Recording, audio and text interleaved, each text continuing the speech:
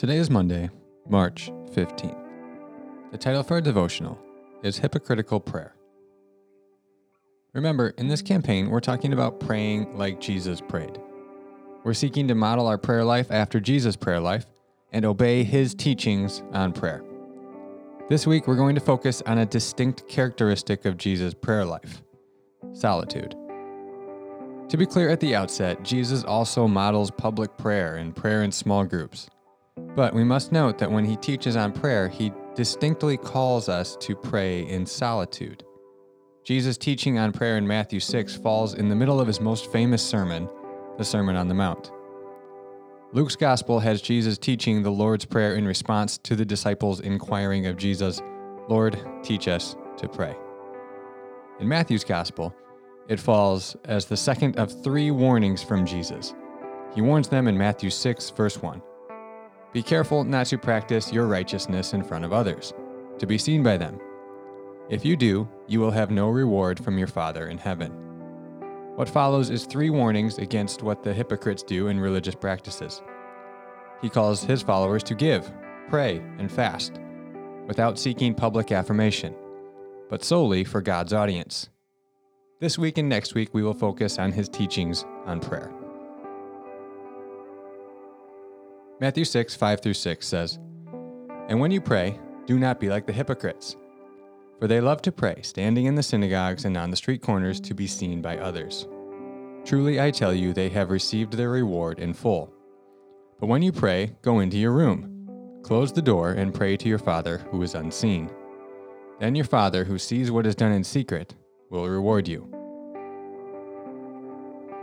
Today, briefly, we're going to talk about what not to do.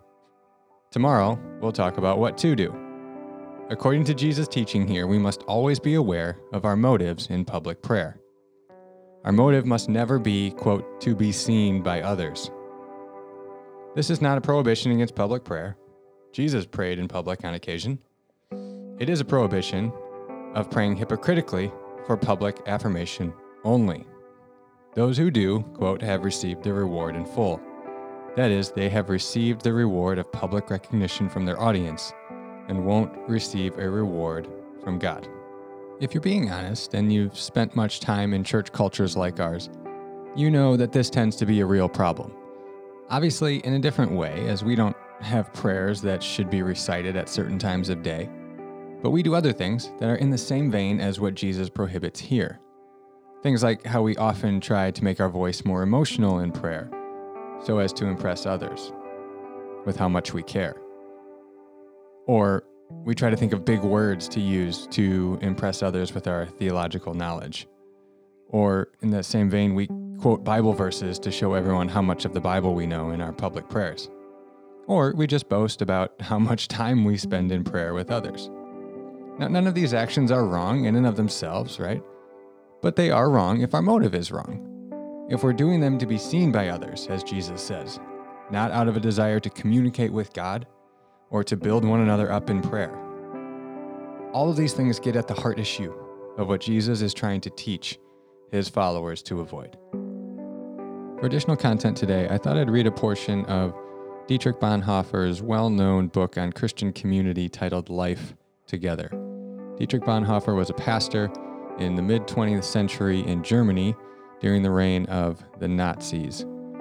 This book is well thought out, as Dietrich is a deep thinker, and it has some really good stuff in here. So as our topic this week is on solitude, one of his chapter titles is The Day Alone, so I thought it would be fitting to read a good portion of it to you.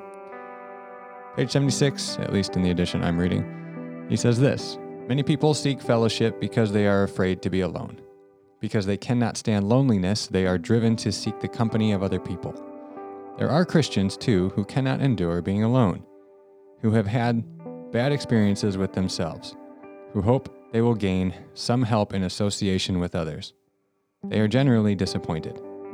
Then they blame the fellowship for what is really their own fault. The Christian community is not a spiritual sanatorium.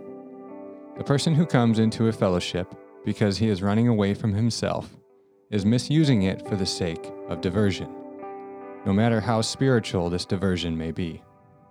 he is really not seeking community at all, but only distraction, which will allow him to forget his loneliness for a brief time. The very alienation that creates the deadly isolation of man. The disintegration of communication and all genuine experience, and finally resignation and spiritual death are the result of such attempts to find a cure. Tomorrow, we'll read more. For reflection time today, I want to invite you to search your heart.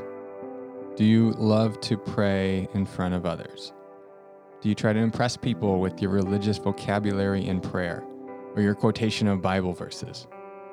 Do you find yourself regularly boasting about your private prayer time? Remember, it is good to pray together and to pray Bible verses, but we must always be aware of our heart and our motives in public or group prayer.